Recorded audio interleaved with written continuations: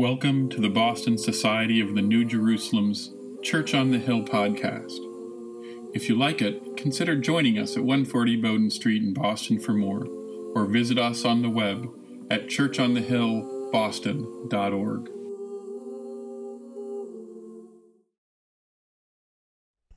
This reading is Jeremiah chapter 33, verse 14 to 16. The days are surely coming, says the Lord, when I will fulfill the promise I made to the house of Israel and the house of Judah. In those days and at that time, I will cause a righteous branch to spring up for David, and he shall execute justice and righteousness in the land. In those days, Judah will be saved, and Jerusalem will live in safety. And this is the name by which it will be called, the Lord is our righteousness. This is the word of the Lord. Thanks be to God. Good morning.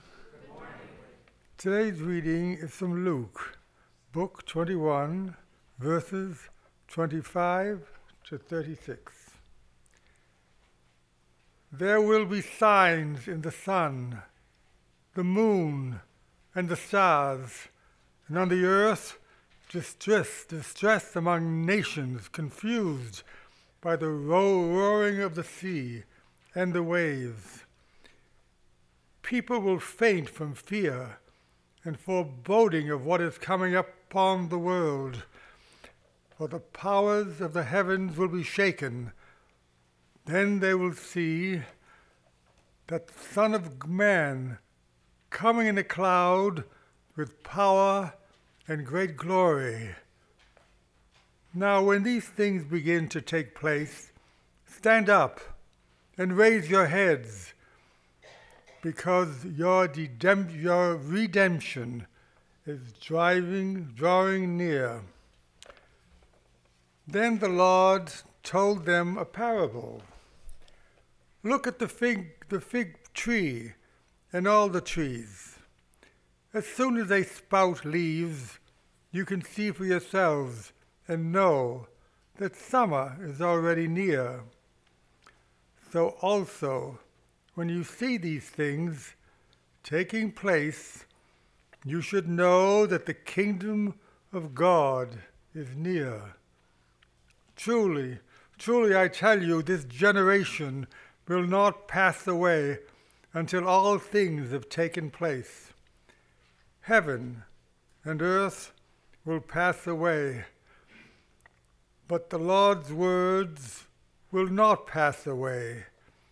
Be on guard, so that your hearts are not weighed down with dissipation and drunkenness and the worries of this life, and that day catch you unexpectedly like a trap.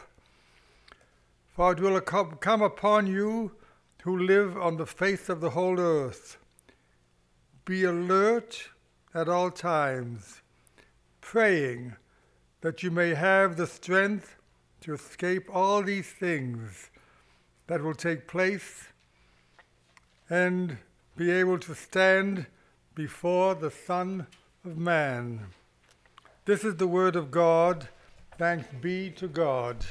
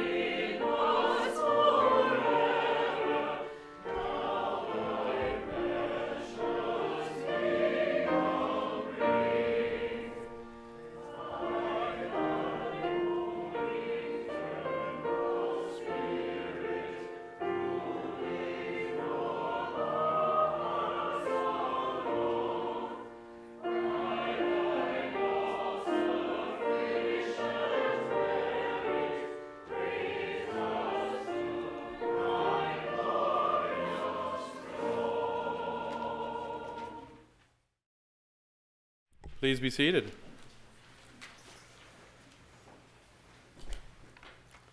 For anyone who grew up Methodist there, that's a Wesley hymn, one of the prolific hymn writers.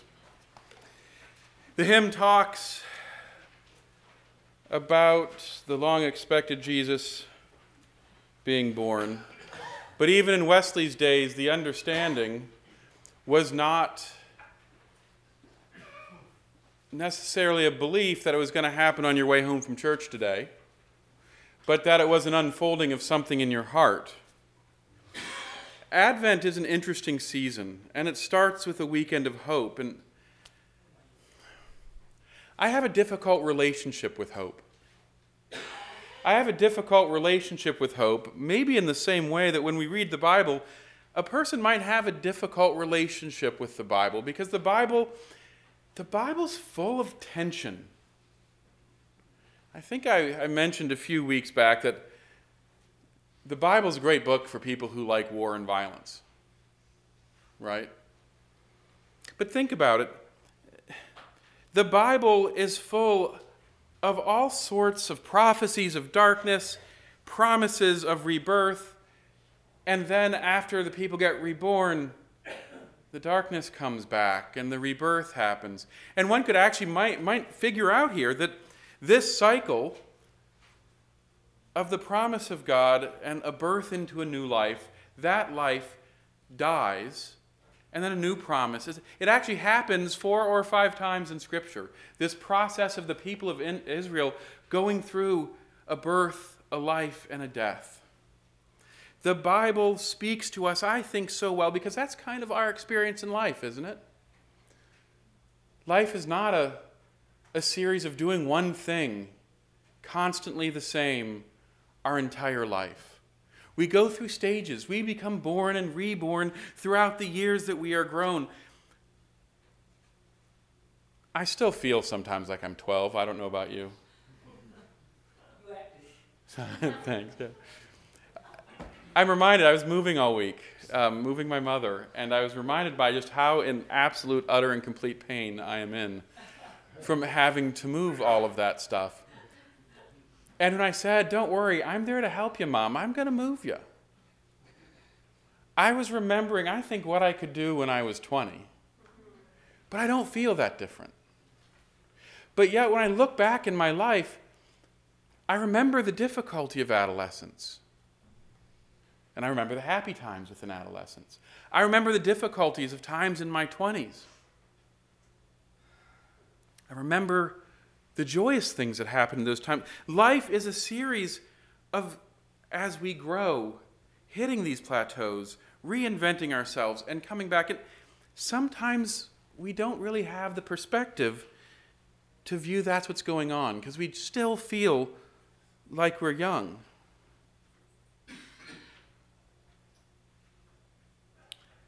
Advent and this tension is a reminder of that passage of time. Now, I'm going to take a step back. It was noted earlier that I did some decorating, and those of you who have known me for any period of time know that I love decorating. I like Christmas. It is one of my most favorite times of the year. There is no other time of the year that I am happier than running around putting up Christmas decorations. I do. I love it.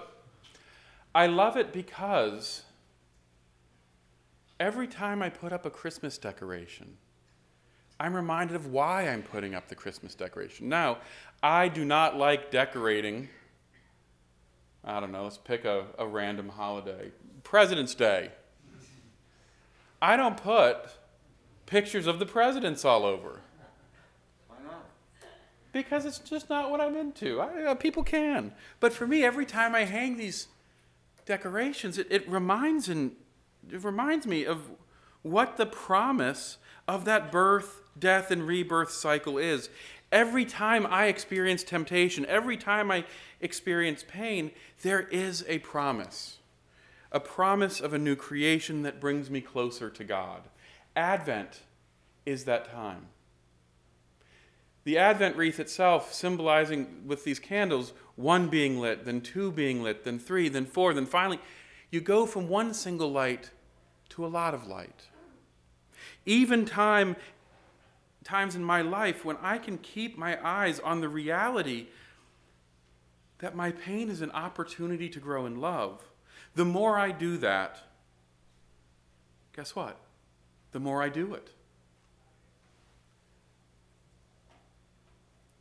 Every year I kind of hear stories of people saying, oh, the world's going to hell in a handbasket.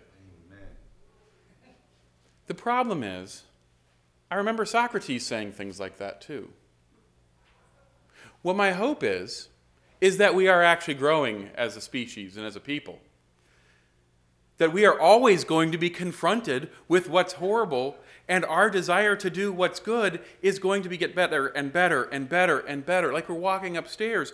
But we can never give up the fight to be more loving and to be more better. But Advent gives us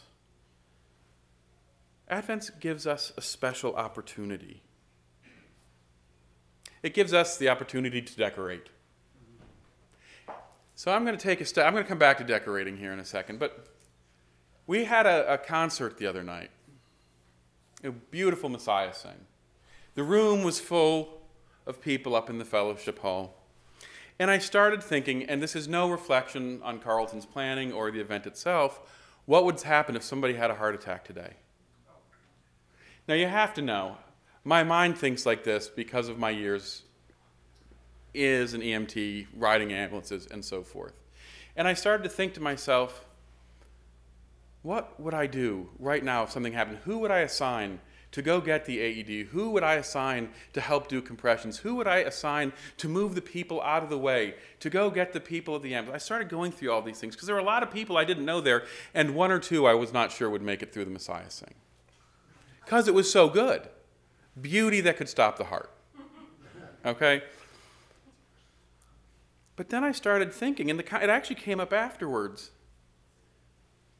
First responders, when they're put in emergency situations unexpected, have problems responding. Did you know that? They're not magic. When you're in your little vehicle, you get to turn your lights on, you get to drive to the scene, your brain is prepped, you've gone through it, you have all your tools, but when something happens right in front of you and you don't have your tools, you might not be ready to respond. You see, preparation is an interesting thing. By just the act of me going through in my head asking, what are the exits? What are the potential problems? Who would I assign to do this? Just that mental exercise prepared me for going into an emergency scene. And it prepares me sitting here in this chair thinking to myself, what would I do if somebody right now had a heart attack? Who would I get to do what things? If I don't think about it, guess what? I'm not prepared. Advent is a series of stories that are talking about preparation. So here's my question. In a given Christmas year, what do you do to prepare? And what are you preparing for? I love to decorate, but the point is not the tree, right? The point is not the decoration. The point is the preparation that goes behind the tree.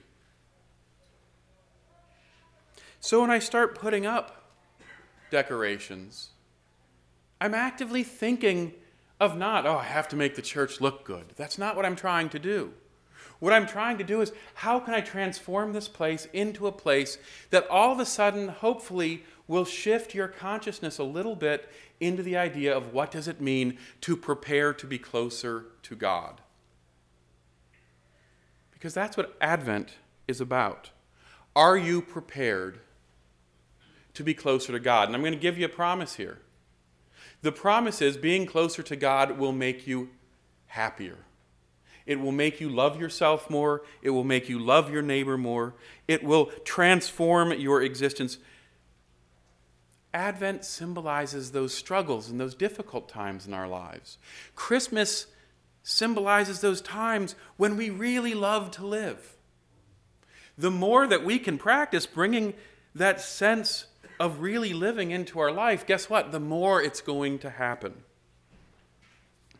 So how do you prepare? See, what I hear more often than not, and this is one of the things that I love Christmas decorations. People complain all the time. And my daughter started doing it. I don't know where she gets it from. Her mother probably. It's October. There's Christmas decorations out already.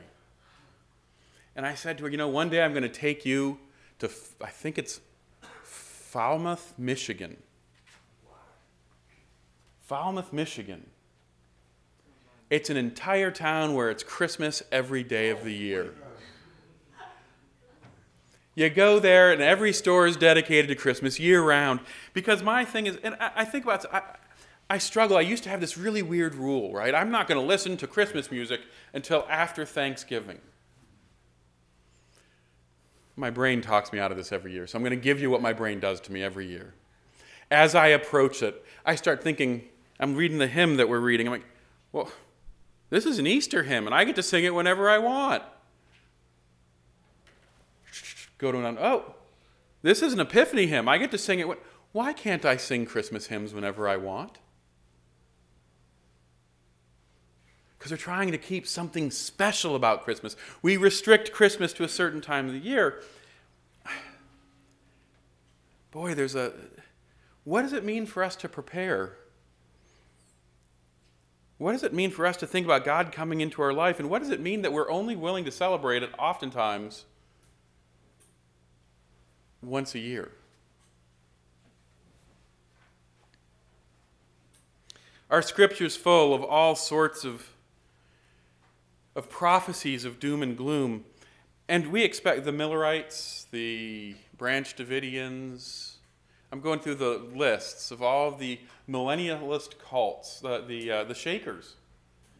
Jesus is going to come during our lifetime. Now, I'm going to give you a Swedenborgian response when I hear this. And this may shock some of you. It may not shock others. But this is my Swedenborgian response to Jesus will come in our lifetime. My response is, it happened in 1758. You missed it. But I don't mean that in a weird way. People look at me like, how can you mean I missed the second coming of Christ and it's not in a weird way? And I said, because the coming of God is something that happened and shifted the nature of reality in our world. That shifted the way that we focused. It gave rise to the fight for democracy, to a new sense of self, to all sorts of wonderful things. And the second coming continues to happen. You see, because each one of us are like a little church. And each one of us, like we read in our Swedenborg reading today, go through a series of death and rebirths. And each one of those times we come closer to God. The second coming of Christ is a transformation of our heart,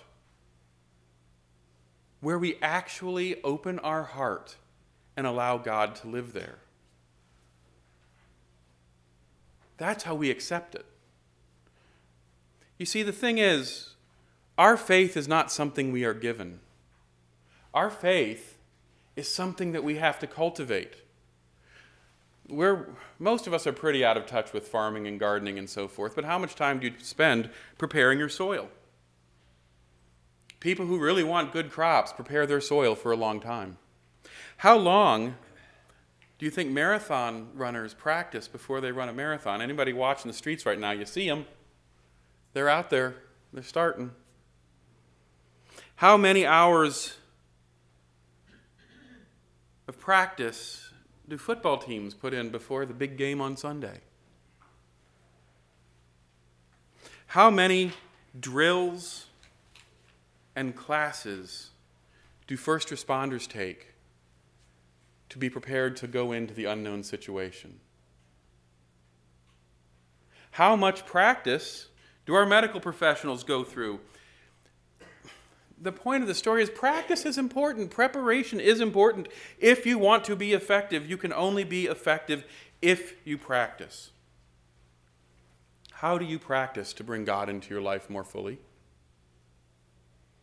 I'm wagering to bet that most people don't do a whole heck of a lot.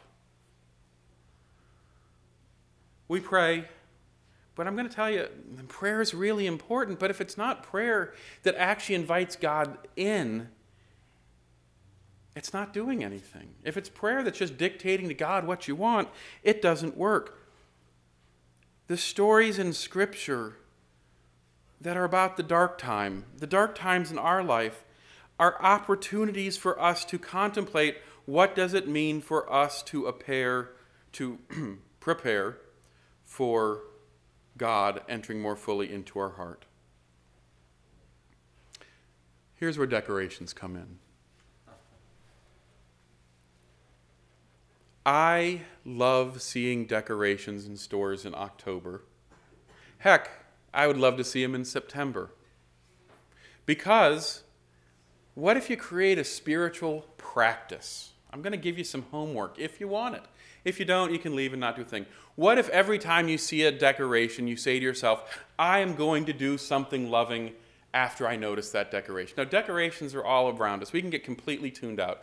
I'm not saying walk down the street and every decoration do this. I'm saying when you notice a decoration, when a decoration moves you in some way, just do something loving to the next person you see.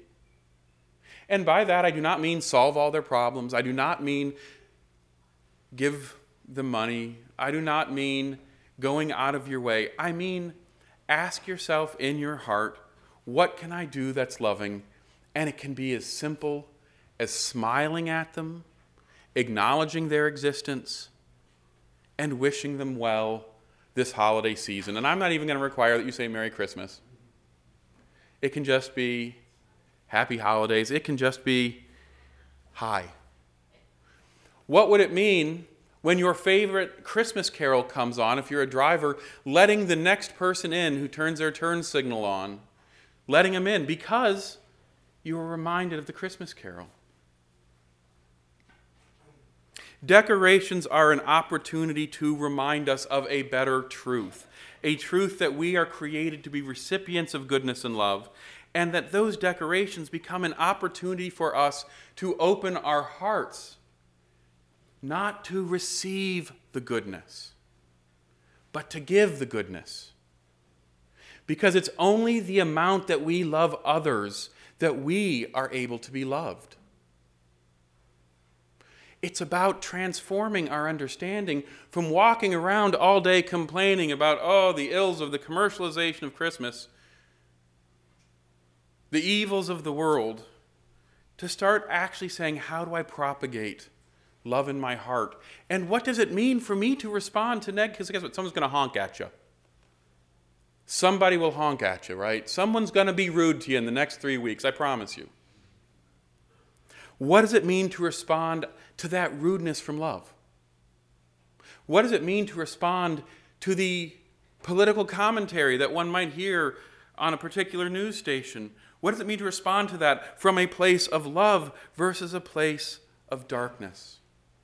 The Christmas decoration that is in your home is a single light burning in a world that is oftentimes too dark. So my question to you today is simple. You are a recipient of good.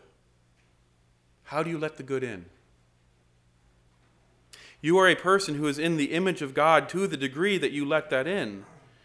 How are you preparing for that? Because every step you take, every corner you turn, every choice you make has a question of who do you love attached to it. So whether you're decorating, whether you're driving, if you see a decoration, take a moment and open your heart to ask, how can I love and be the image of God, which is why the decorations exist. And then we can truly understand more fully what Charles Wesley might have been saying. Come thou long expected Jesus. Amen. Thank you for listening to the Boston Society of the New Jerusalem's Church on the Hill podcast. If you liked what you hear, consider joining us at 140 Bowden Street, Boston, for more, or visit us on the web at churchonthehillboston.org.